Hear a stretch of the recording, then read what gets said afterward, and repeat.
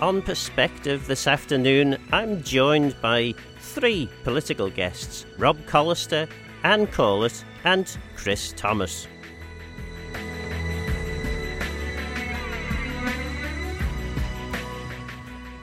This week, another fairly light Tynwald appears. Government business doesn't seem to be that urgent. Things like the housing crisis, climate emergency, cost of living, are these important?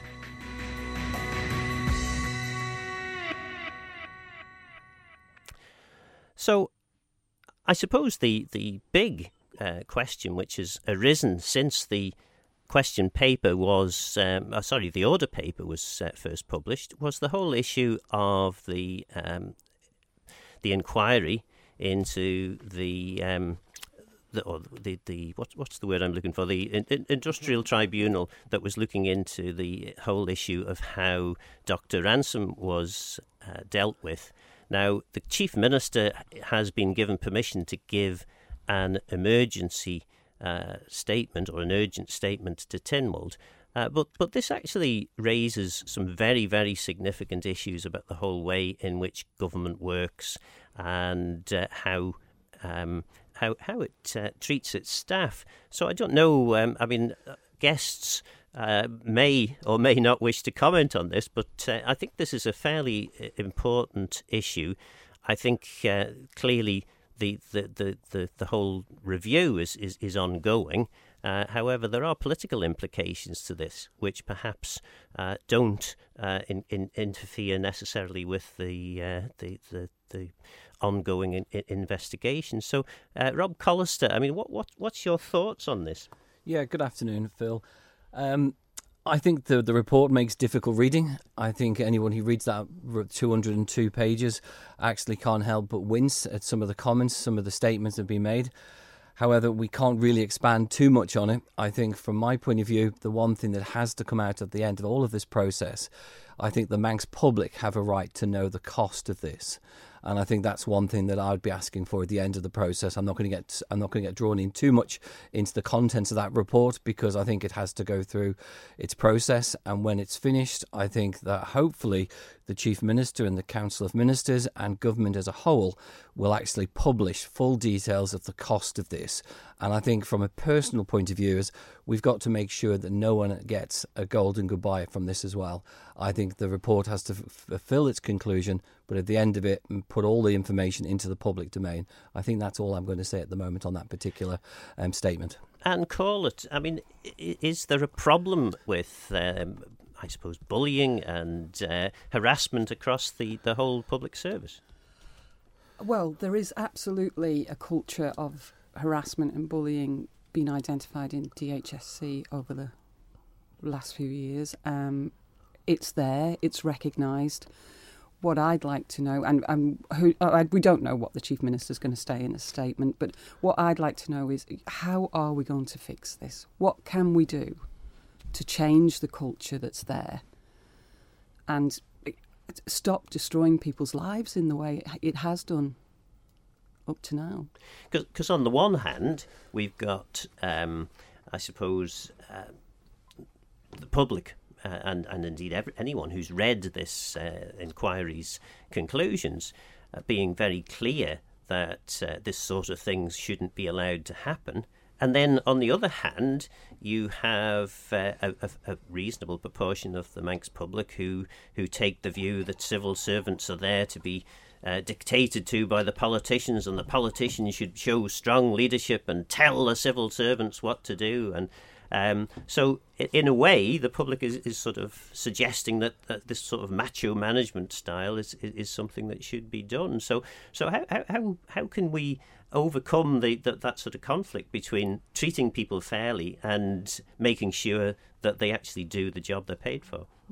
It's difficult, isn't it? Because it's a difficult balance between being a politician and being an expert in whatever field you're in, whether it be health, education, or we're coming in from a very low level of knowledge in some areas, perhaps only from personal experience in many instances. So it is hard to, I guess, get the public to understand what the balance is there and how much reliance there is on information from officers. But at the end of the day, it is down to the politician to check that out. Chris Thomas, you were fairly active on Twitter about this particular issue, and it's fair to say that you're maybe a little cynical that the watershed that you're calling for is actually going to result from this quite damning inquiry conclusion. Yeah, so two real issues at the moment are the one that Mrs. Corlett's referred to, which is that there is a culture, even a tradition of bullying, harassment, unfair treatment at work, which can only be dealt with by a new way of management, and that links in with politics. I'll come back to that. The second aspect we've got is that medics are being disrespected, as is clear from what's before the Employment Tribunal. But it's not only medics. We've got another case that's going on in parallel to Dr. Ranson's with Dr. Kennington, and the suggestion is that environmental health scientists are disrespected, and you don't even have to be a doctor with an academic qualification. There are lots of bus driver Employment Tribunal cases pending, because the idea being that there's disrespect to professionals inside the DOI bus division. So that's another second problem that we've got to address. And that comes back, as you suggested, to the political culture. All politicians have strengths and all politicians have weaknesses. I remember when Minister Ashford got his MBE, he was cited in the letter as being able to absorb medical information and present it to the public in a clear and understandable way. He had expertly answered questions at press briefings with kindness and humour in equal measure. He instilled confidence at a challenging time for all and has shown selfish commitment and an unquestionable sense of duty. All that's true.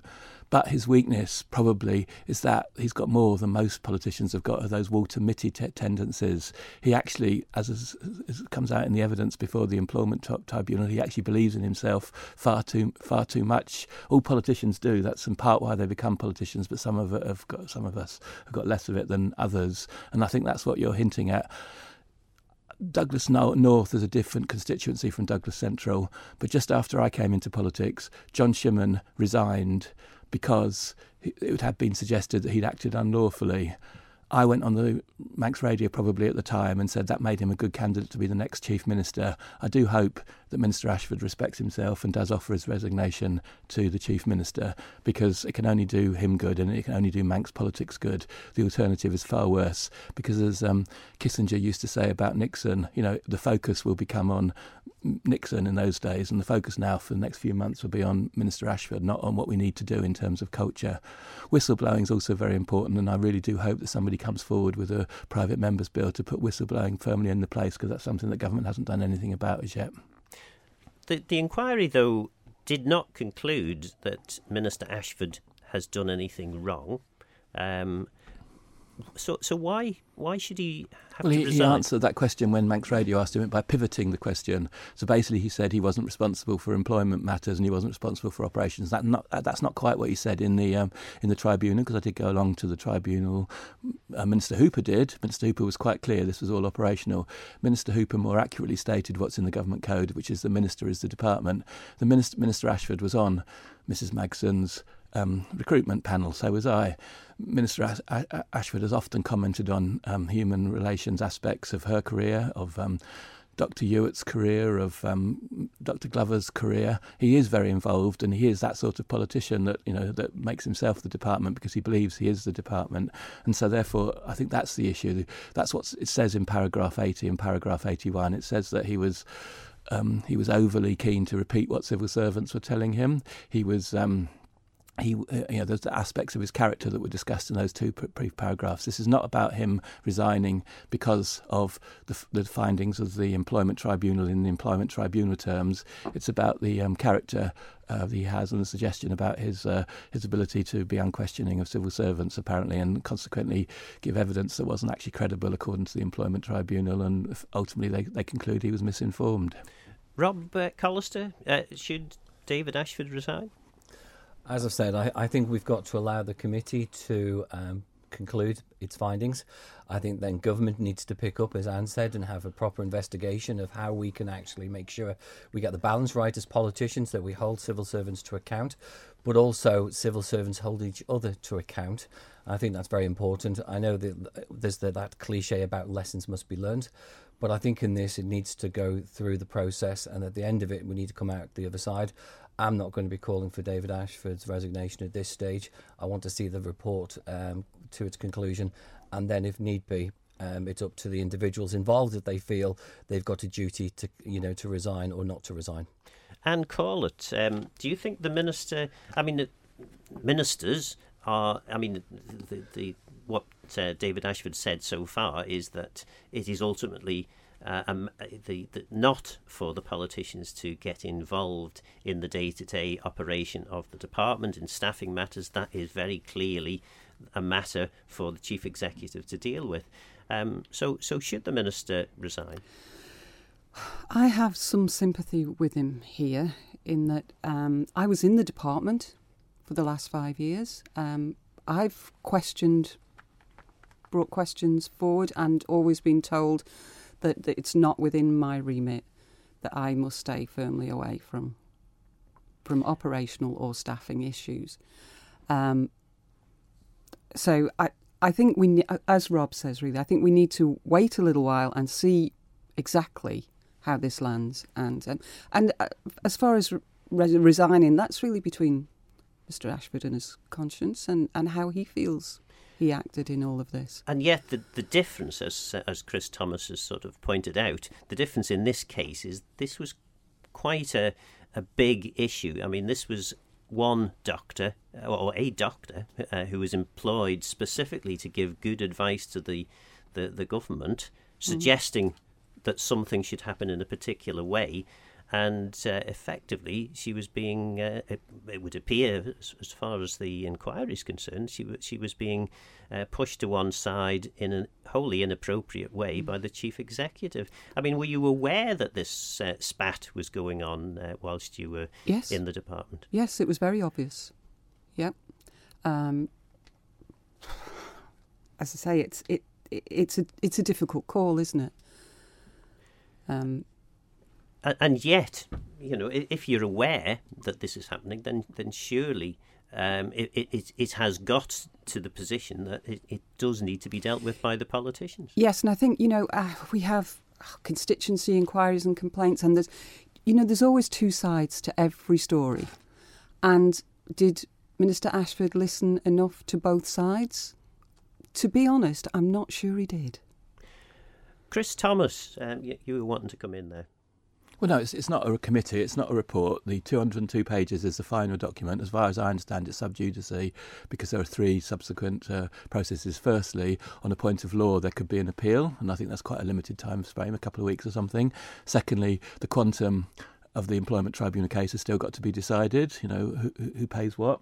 And then thirdly, there is this very serious matter about fabricating documents and not disclosing properly. And there again, political. And I go back to my basic point. What matters here are patients in the Isle of Man who go into the health system, people who use the care system. And we don't want the distraction of whether or not Minister Ashford should have resigned hanging over us. That's how John Shimon saw it. He went straight into Alan Bell and persuaded Alan Bell to accept his resignation. And that's where we are, in the same way that Kissinger persuaded Nixon to resign as president of the US before the proceedings had gone on. We want to focus on bringing medics and other professionals back into the fold. We want to focus on getting right information to council ministers. I was so mad in March 2020, mad in the sense as I was furious, because it was so annoying to be presented with information in council ministers from Mrs Magson every week, and then to hear a few weeks later that it was the medics who told us, when it wasn't. It was the senior civil servant in the DHSC. And so therefore they are structural issues, political issues, and it would be so much better for Minister Ashford's future career. He is a future Chief Minister material. I'm not saying that he deserved his MBE, but it would be so much better to focus this on the real issues and sort out the culture as the Chief Minister intends, rather than whether or not Minister Ashford should resign or not. But there was more than one medic giving advice. We also had... And that's the beautiful thing about it.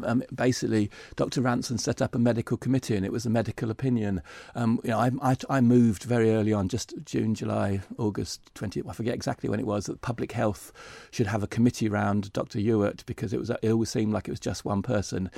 committees of the experts are exactly the way that we should be doing this. We should have a consensus that comes together from the professionals. At the moment, they really don't feel as if they're being listened to. They didn't 2 years ago, they didn't 4 years ago, they didn't 6 years ago. I remember Mrs. Barber being made responsible for culture by Minister Ashford at one point, and what happened to that? You know, it's a difficult problem. I'm not blaming Mrs. Barber, but this is something that's got to be fixed. It's something that's got to be fixed. Civil service have got to lose something, because you need to have professionals fully involved in the future of healthcare in the Isle of Man, and they don't feel like it. We've got to have a fair system to deal with whistleblowing, and we've got to have politics where the minister isn't making all the decisions, especially not in Treasury.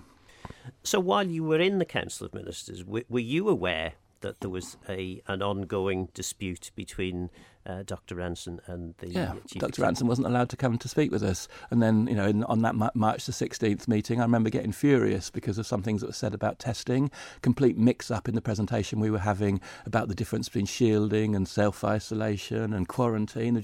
They're all just terms that were not very well defined.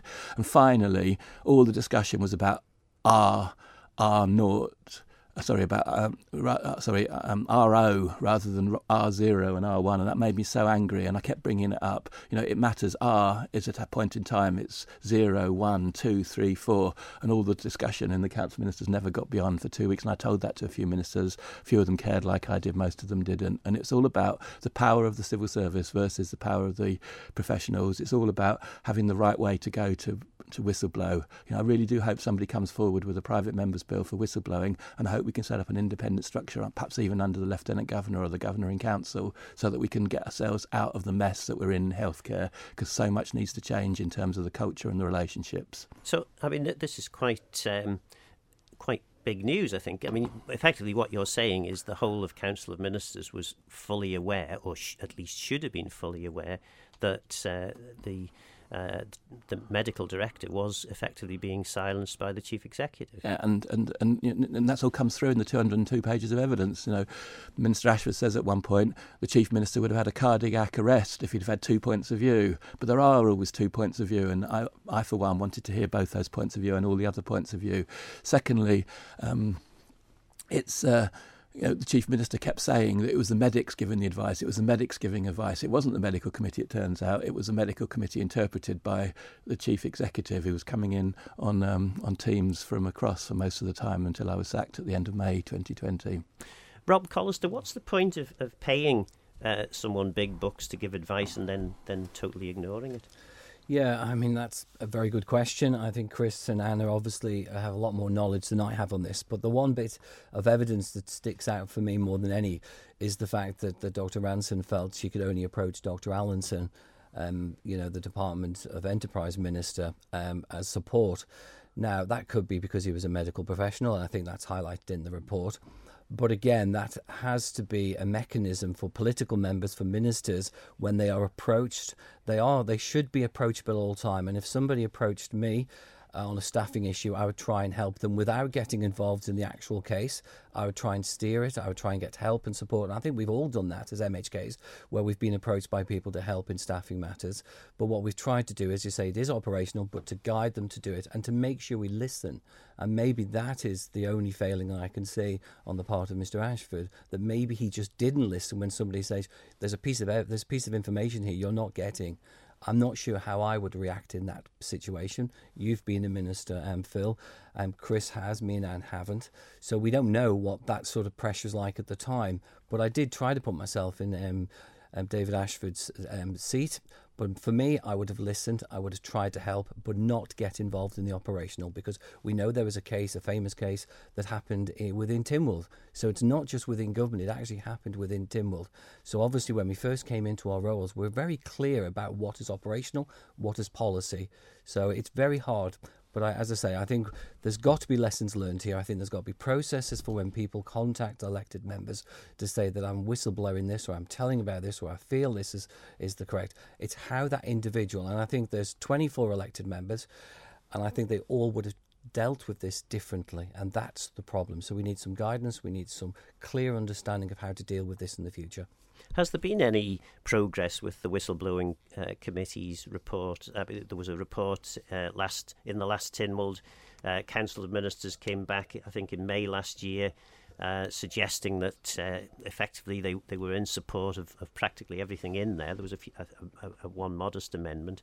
Has there been any obvious sign, of progress with that over the course of the last 12 months?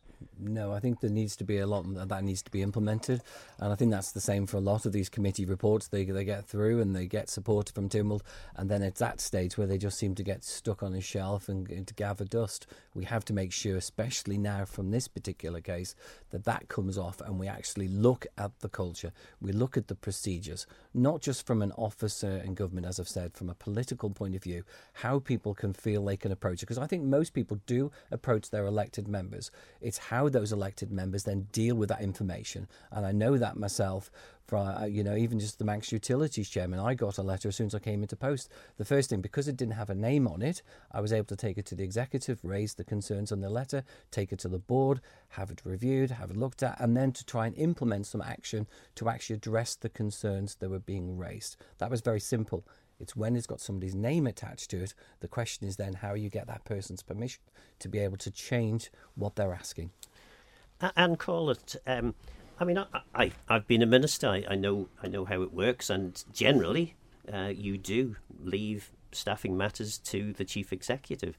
But I can't imagine a situation where people that the department was paying to give good advice to the politicians were effectively being silenced by the chief executive, and as politicians, we wouldn't intervene. I mean, I would have had a very stern word with the chief executive and said, look, we pay this person for their advice. You might not like the advice, but we should be listening to this advice. Instead, the minister, well, I don't know, the minister appears not to have taken any action and appears to have effectively said, well, that's a staffing matter, nothing to do with me. That's right, and I think that's why Dr. Ranson reached out to Dr. Allenton, really was, because he was a fellow doctor and he was Minister of Education at the time. So perhaps that was a route into Council of Ministers, but even that didn't sort of do anything to stop the situation or change the situation in any way. Chris Thomas, you were in the Council of Ministers. Did Dr. Allenton's interventions have any impact? I don't remember any report of that. I might have missed it, but I was intrigued to read about that. I think I would have expected that to happen, and people do reach out to me as well on similar grounds, and that's why I care. That's one of the reasons. There are 3 or 4 reasons why I stayed out of government, but one of them was because it's obvious this was going to break one way or the other, and we now need to deal with it in DHSC, healthcare, because it's so important, but we also need to deal with it in environmental health. All those scientists over there, we also need to deal with it in terms of bus drivers and in so many other parts of the public service. I tweeted that we had an existential crisis in the public service, and the way to deal with it now is to really get to the bottom of what's gone wrong in terms of management culture and how we could set up a process on a small island, which is difficult, which is going to be hard to do, to deal with professionals who are intelligent, passionate, and we've got to find some way whereby we don't tear ourselves to pieces. And how do you overcome this? I mean, the situation where it's very clear that there are some people who work for the for public service who perhaps aren't as efficient as they should be. They aren't as active as perhaps they need to be.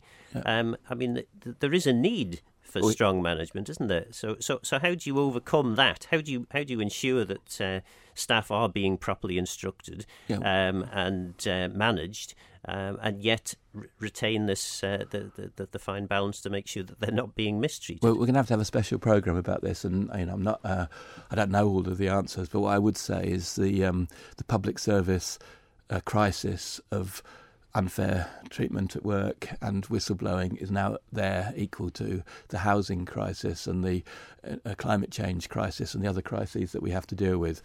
At first, it doesn't sound like it, but basically, the situation in healthcare now is we are struggling to find people to come and work in our hospital, in our social care system. So that makes it a crisis for real people. People are hearing if they don't pay and go somewhere else, they're on a 2-year waiting list for operations. That's how it affects people in terms of environmental health. There are all sorts of issues, from potential pollution that seem to have been suppressed by civil servants. So I don't want the civil servants to hear me wrongly. There's some wonderful civil servants out there. The Isle of Man Public Service is filled with excellent people, but we've got to change the culture. But that's going to involve changing structures, management styles, and I do hope that there can be respect for the fact that we're in a crisis and respect for everybody as we move to the next stage. Well, I did invite you all on here to talk about the Tynwald agenda, so I think we'll take a break, and then when we come back we'll talk about the relatively few items that there are on the order paper.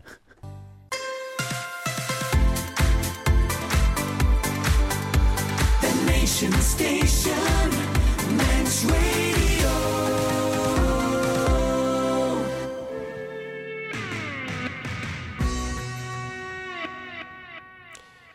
So before the interval, we heard some fairly interesting discussion about the emergency statement the Chief Minister's going to make in relation to the Rosalind Ranson investigation.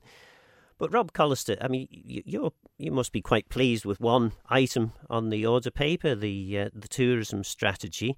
But the TT, there's been mixed thoughts about the revamp, the new TT.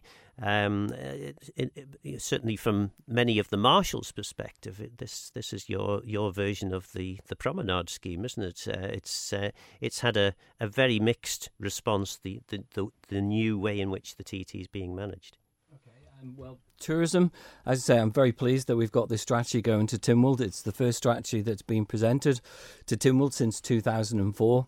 Many of the challenges that we're highlighting in this report, believe it or not, they're the same challenges that were highlighted in 2004. The lack of quality bed stock, the core visitor attractions, problems with recruitment and retention of staff, cost of travel, seasonal market, and the need to improve communications. They were the sort of challenges back in 2004. When we look today, again, the same one, we need to look at the cost of travel. We need to move away from a highly seasonal destination. Tourism, the tourism sector, again, is looking at difficulties with recruiting to staff. That's the negatives, but I feel we've got a real chance here to seriously look at the island's tourism offering over the next 10 years. And it is a 10-year strategy because we need to recover, we need to reposition, and we need to grow again the visitor. Prior to, obviously, COVID, which is well documented, the island was welcoming over 330,000 visitors, and they were spending around £142 million. And we were moving significantly into a better position. Unfortunately, COVID came. With regard to TT, again, prior to, we've had no TT the last couple of years. Again, in 2019, we welcomed almost 46,000 visitors, and the numbers are looking really good for this TT. And we were welcoming around 16,000 to the classic TT as it was, and the Manx Grand Prix at the time. So it really is a good improvement. Obviously, I want to put on record my sincere thanks to all the marshals, the medics, and all the army of volunteers that are stepping forward to deliver this year's event. It's great to be back. I think it's a good news story. Yes, we've carried out a serious review of this event because we do need to keep generating money. We do need to make it more professional. And I do sincerely thank the Marshals Association for undertaking all of the training. Yes, there's been some disruption within the organisation, the Marshals Association, but that's their argument, not us. Ours is the department.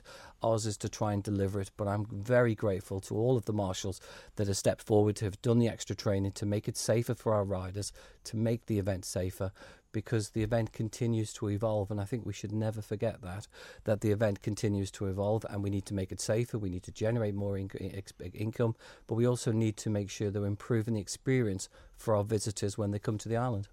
And I suppose, very briefly then, because there was quite a lot of criticism from the marshals, various marshals, possibly the Marshals Association. There was an internal structuring argument which was carried. There was a review carried out, and they'd carried out some changes.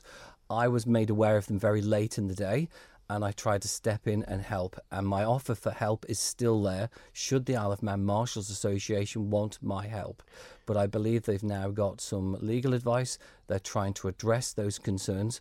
My focus now, and I think the department's focus, is to get this event underway, in a couple of days, in a few weeks' time, to get this TT off the ground, and let's have a very successful TT, because we've got some of probably the most events from a hospitality point of view happening this TT. If we got 2 weeks of dry weather, we're going to have a real fantastic event. I promise you that. And are we going to have a scoreboard? The scoreboard, I'm actually very excited. We got planning permission for the scoreboard. We just now need to find the money. And I'm not going to repeat the difficulties I had to try and get money out of Treasury. The department's looking at ways of financing this. I'm hoping there'll be more changes in 2023. And one of those will include the new scoreboard, which is delivering our promise, which is to make it like for like and have that feel about heritage, culture and everything else. I'm really excited that will be in the ground come 2023. It's quite frustrating, I'm sure, for any politician being engaged in these matters. But I certainly recall us discussing the refurbishment of Glencrutchery Road and the need to get rid of the old scoreboard, probably when I was Infrastructure Minister the first time round, so that's at least 12 years ago. And it is it's hard, I think, sometimes for the public to understand how... if you know 12 years ago that this needs to be done, and you've had 2 years where there's been no TT, ideal opportunity to get this sorted. Absolutely. 2018, we were told it had 3 years left, and then we started to plan. But the scoreboard was part of a bigger master plan for the whole area, a 40-50 million pound development. Unfortunately, COVID came and we've had to scale back. At that stage, we then had to look at replacing the scoreboard. So the time 2021 came around and we needed to bring down the scoreboard, we just weren't quite ready. So we had to start again just on that isolated piece for that area. And that's what we've done. It has now gone through planning. Planning's been accepted. Treasury's been difficult, but we've worked with our colleagues in Treasury and within the department. I'm hoping it'll be in place for 2023. And in terms of your tourism strategy, you've got two pretty strong reasons why people might wish to come to the Isle of Man, perhaps more so than they would have been 2 or 3 years ago. The first one, obviously, is COVID, and the fact that people have been very worried about going too far from home because the thought of being locked down in a different country is a concern. So that's a positive, and also the climate change. We quite frankly, if we are to believe all the recognised scientists all around the world, then we should be cutting our carbon emissions, and flying away for holidays halfway around the world really is something that we should not be encouraging. I think people are looking a little bit closer to home. I think the way people travel has changed over the last few years, so we are in absolutely the perfect destination to capture that market. I think it's worth mentioning as we sit up in Douglas Head here, the whole of Douglas was built on the back of the tourism sector. And I think we should never forget the legacy that tourism has played in the Isle of Man. And I think we can revigor ourselves, and I think we can reposition ourselves. It's an extra 170,000 visitors. It doesn't sound too much when you say it like that, but it's going to be an incredible amount of work having to be undertaken over the next 10 years. But we believe we can deliver it because it also benefits locals as well. When we have more tourism offering, we get more visitors, the activities and services that benefits locals as well. So I'm really excited by this.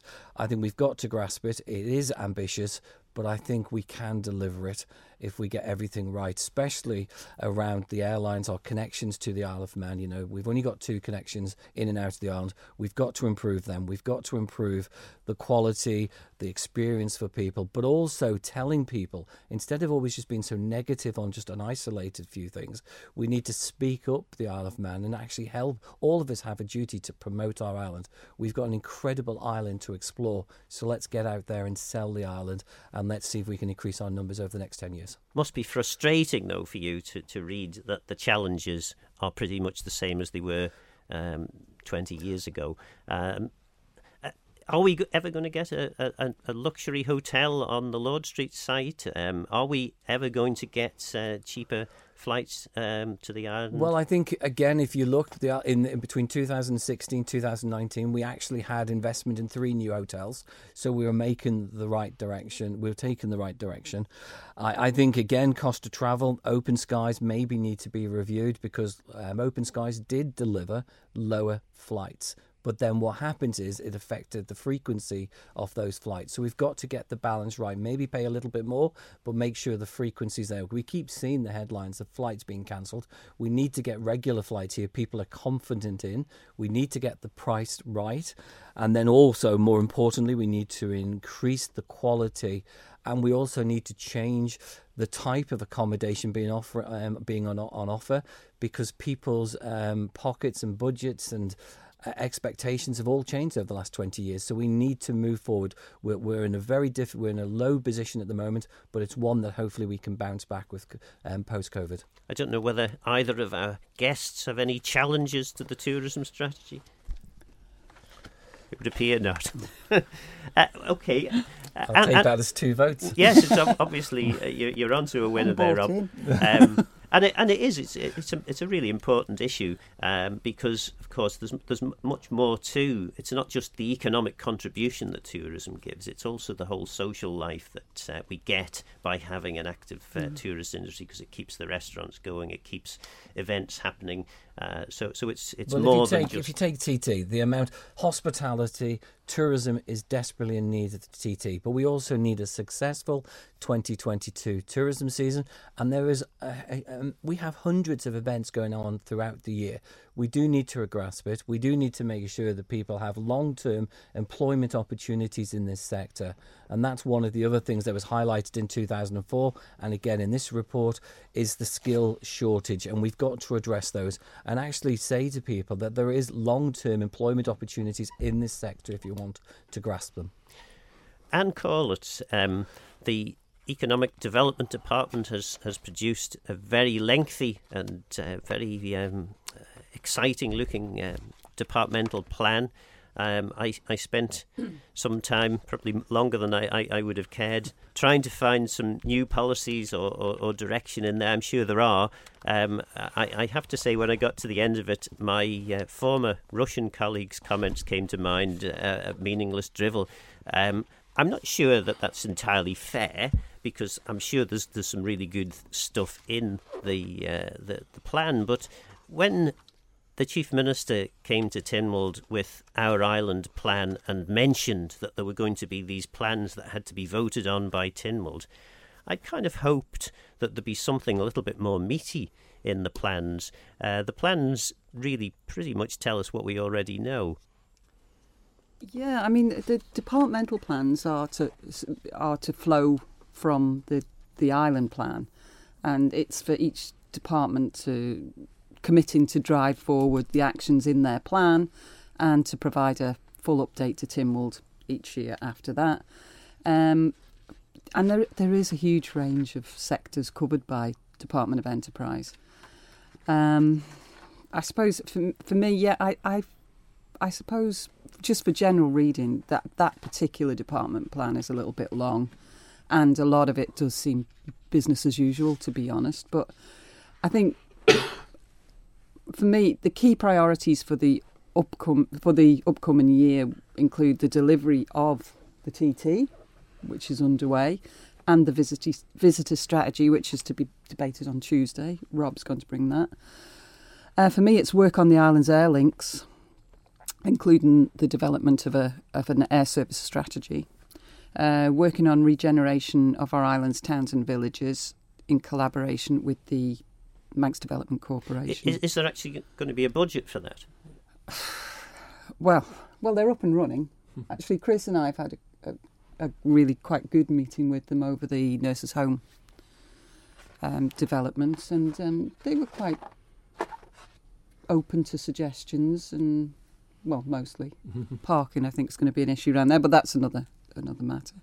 So so the other things that that interest me are actually working across government to bring the childcare strategy. I think childcare is hugely important, and it does need to be a joint strategy cross-department with education and probably health too, because they regulate the nurseries and preschools. And I suppose the important thing in relation to this, I mean, economic development is so important to everything else that we do across government. Everyone wants the best possible health service. They want the best possible education service. They want actually to have a reasonable amount of money spent in maintaining the infrastructure on the island, and none of that can happen unless there's sufficient money coming in. Is the economic development plan, is it radical enough to actually significantly sort of boost the economy, or is it just a kind of it felt more of the same to me? I didn't really feel there was a great step forward with this. Yeah, and actually, when it comes to Tynwald this week, if that's the general feeling, then absolutely we need to go back and have a rethink about whether we have gone far enough on things, really. And because actually, I know it's a huge difference from the departments I've been in before. This is a real mind shift for me, because health and education are about providing services, whereas Department of Enterprise are about creating putting money into the treasury, really, in order to provide services. So it's a whole different mindset, and I think sometimes we do have to be brave. And that can be difficult too sometimes, because it is Department of Enterprise is speculative sometimes. Risks have to be taken, but risks have to be taken if we're going to with the department really that step up. Creates the environment, and I think that people, we should always never get that. It's responsible for finance, for digital, for business. For visit, TT, as Anne's already said, aircraft registry, ship registry, central registry.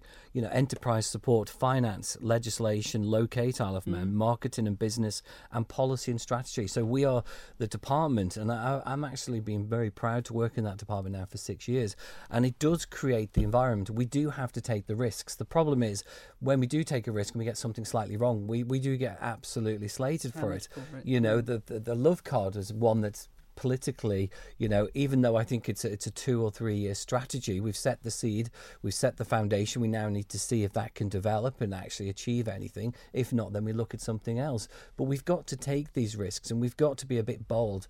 But what we've got to do is allow the public to allow us to actually take these risks on their behalf, to try and create that environment, as you say, to grow the economy. Because when things get tight, you either cut back or you try to grow your way out, and that's what the department's all about. And of course, this is the problem with government. On the one hand, the public demand that action is taken and that things are moving forward, and yet on the other hand, as soon as anything goes wrong, they're very quick to look for someone to blame. Chris Thomas, are you taking enough risks with the Housing Board? With the Housing Board can't take risks because we have no power. We will have a member of staff by the end of July, because as long as Treasury do what I think they're going to do, which is to fund a 2-year limited term appointment. We also have a great number of people around the government who are working from the side of their desks to help us, because the Housing Board's job is to optimise policy, to bring policies together, to make people work together, and I think we're doing that quite well, very well in fact. So I'm not going to preempt what I say on Tuesday, but I've got no shame in our housing action plan. The dates that are very close, I think we're going to meet in terms of actions, and I'll be making more announcements about that on Tuesday. So I do think we've accepted issues in terms of understanding the problem. So very early delivery is what's called an objective assessment of housing need. That's all about helping people to downsize when they're older. It's about thinking through whether we need bungalows or whether we need flats, whether we need 2 bedrooms or 3 bedrooms, whether we need them in Douglas or whether we need them outside. And that's been a complete gap in the Isle of Man for decades. And I do think that we've seized the bull by the horns, and we're very close to putting the data together and drawing up terms of reference so we can have a professional standard objective assessment of housing need. Secondly, people have been messing around with for years about the crisis of homelessness, and I think we've got a very important announcement to make on Tuesday about a commissioning light process within 12 months, working with the DHSC very closely to take things forward. And in terms of affordable housing, I think we've got a great announcement to make about shared equity schemes and alternatives, which we've been working on with the Department of Infrastructure. So we are being bold. I know you think we're just driving along at 30 miles per hour, but in actual fact, what we've laid before Tynwald is an action plan, and I think all of the issues that need to be tackled are probably covered in there. But I'm very, very respectful of my colleagues, and if they've got other issues in Tynwald that come up that we should be taking into account, we'll incorporate those in the action plan. Just looking over at Mr. Collister, Mr. Collister talked about dilapidated properties in the question earlier on, and what we've done is we've had a consultation with local authorities, a closed consultation. We've had the feedback, and in essence, what we've heard is that local authorities are a bit frightened of using the powers they have, and so we're beginning to think we need to think about statutory guidance, or even just informal guidance, or perhaps even providing a service to help local authorities fulfil their legal duties, because it seems to be... It's only the cost, though, Chris. It's the cost that scares them, because they're having to use ratepayers' money to enforce some sort of initiative to get the work done. In which case, then, clerks and ratepayers have got to grow a pair, or they've got to concede that they're never going to be able to take a responsibility, so they've got to delegate it to somebody else, or we've got to change the law so somebody else has now that you're moving on to clerks, I hate to say it, but we are approaching the end of the programme.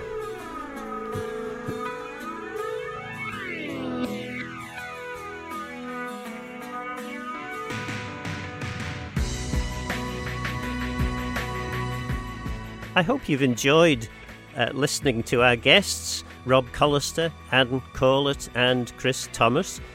Some fairly revelatory discussion, certainly in the earlier part of the programme.